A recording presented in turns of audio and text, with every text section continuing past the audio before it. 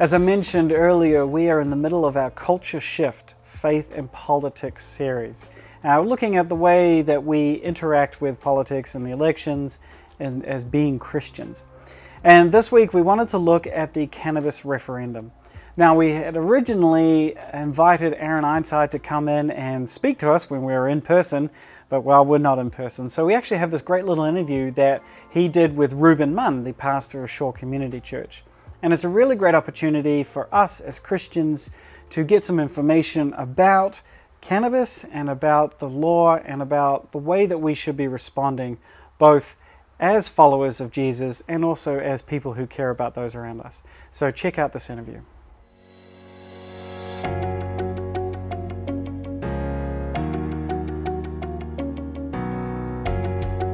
Well, Aaron, thanks for being here today. Appreciate your time. You are a counsellor and also a spokesperson for the Say Dope to Dope campaign. So we appreciate you being with us to answer a few questions around the issue of cannabis and this upcoming referendum we're going to be participating in. Let me ask you first, in your experience as a counsellor, perhaps just talk to what effects cannabis has on the human brain and on the human person as a whole. Well, I come at this issue not just as a professional, but as a former daily cannabis user. For 3 years in my 20s, I smoked every day, and I can tell you firsthand that it was affecting my mental health by the end of that 3 years in big ways. Anxiety and depression were starting to become real issues.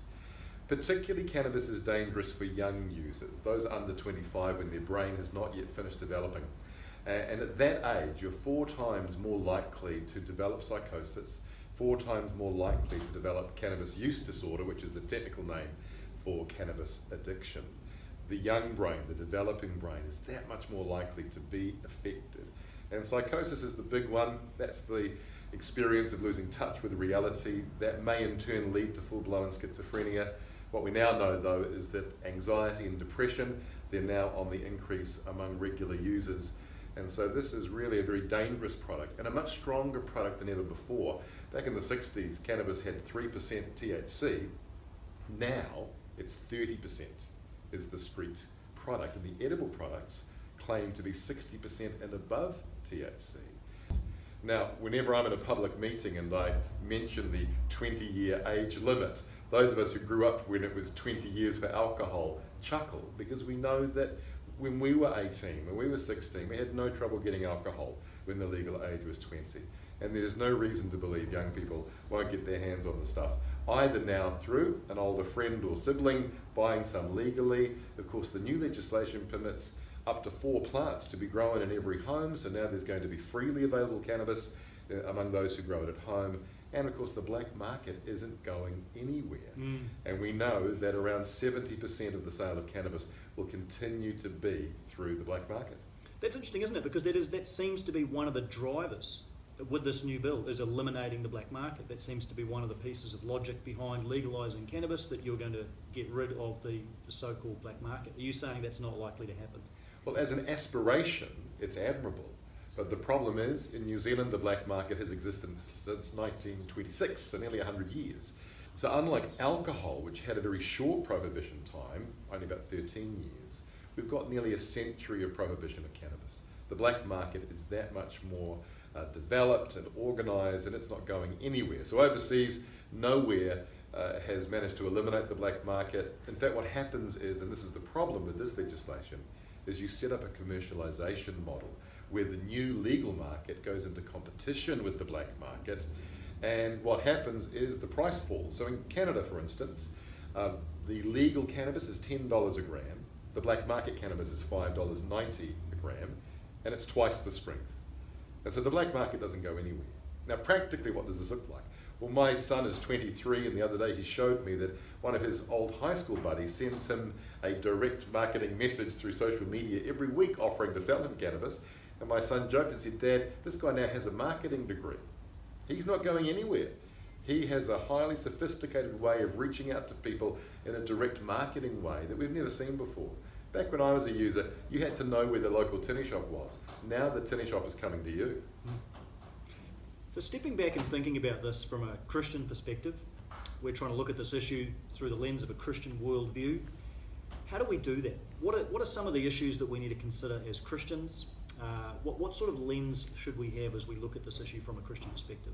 Well, let me change hats for a second, because Say No to Dope is an evidence-based campaign, not a faith-based campaign. But if we do think about this as a faith issue, then the Bible gives us this idea of the good life that God offers us, what we might call the abundant life. And we have to ask ourselves, is addiction part of the good life?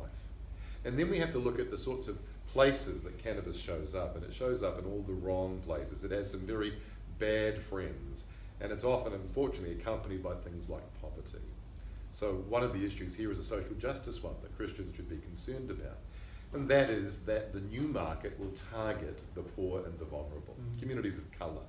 In Denver, for example, in Colorado, among the poorer neighbourhoods of Denver, there's one legal cannabis dispensary for every 47 adults. So this new market, the addiction for profit market, will target the poor.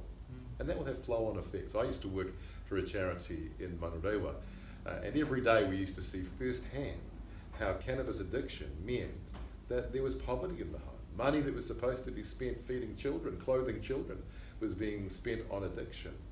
And so there's these systemic problems that occur when we let something like cannabis run rampant in a community.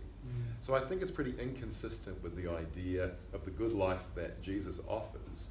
And so consequently, Christians should be terribly concerned that our society would be promoting something that really flows in the opposite direction. Thinking specifically around children. We've got a lot of young families in the church. I think kids are in the home and so on. What are some of the effects for kids living in homes where cannabis is being used? It was interesting. I was part of a radio interview where a caller rang in after my interview and was incredulous at the idea of second-hand smoke. This was because a teacher had called in and said that the children of homes that are regular users would often come to school clearly affected by the cannabis. Well, this particular advocate for legalisation said that's not true, there's no such thing as second-hand smoke. So I run the Respiratory Foundation, who are one of the medical associations who oppose this legislation, and they sent me a study that showed that 50% of children in a study where cannabis was being used in the home by adults had THC in their urine. Now, apart from the obvious fact that you and I know that whatever is modelled to children becomes normal to them, becomes accessible to them, and once people are using these high potency products and they are very much sort of in this sort of relaxed and sleepy state, they're not going to be able to monitor whether or not young people in the home are now starting to use some of that product as well. So you're saying even though these products can't be explicitly marketed to children, there are still effects and implications for the kids living in these homes. And we are seeing products that are directly marketed to children, edibles, gummy bears, vaping oils that are very much being targeted for young people to use. Now, they're not available under the law in the first instance. The New Zealand Police said that that fact only empowered the gangs. It told the gangs which products to focus on. And only recently a Hamilton woman was arrested for trying to sell THC edibles through social media. So they're out there and they're targeting young users, and these are devastating products for two reasons. They are high potency, and the edible products are harder for people to manage the dosage because the delay between eating and the onset of getting high is that much longer. People often overdose and take too much of this product and have a very difficult and painful experience. One of the arguments that's put forward by people in favour of legalising cannabis, they're not necessarily objecting to the fact that cannabis is harmful. Many would accept that, but they would say that legalisation is a way of controlling it, putting it into a safe context, limiting access, limiting potency, and so on, and therefore reducing the effects of harm. And I understand that's one of the bill's stated purposes, is reducing harm to individuals and communities. Do you think that legalisation is a means to reducing harm? It would be if the black market went away, but because it doesn't, the overall effect of the two markets competing with each other is more cannabis is grown and sold and consumed than ever. So in Colorado, the market went from $5.5 billion a year worth of cannabis being sold to $7 billion. So you can't have harm reduction and increased use. They are incompatible, which is why the New Zealand Medical Association is opposing this bill. And a recent article in the New Zealand Medical Journal said that this idea that the market would go away was inflated and unrealistic, unlikely to happen. So for people approaching this referendum and seeking to think through the issues, make an informed decision, for yourself as a former cannabis user, as a counsellor, what is the key message that you would give to people? What is the key thing that we should be thinking about as we head towards this referendum?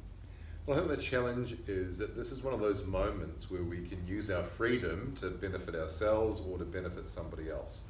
Those who want recreational cannabis, they want to use that freedom for themselves. And I want to suggest that this is one of those moments where we use our freedom for others. In particular, those who do not get to vote in this referendum, those who are under 18, but who will be deeply affected. Aaron, thank you for your time today. I appreciate you answering our questions. Great.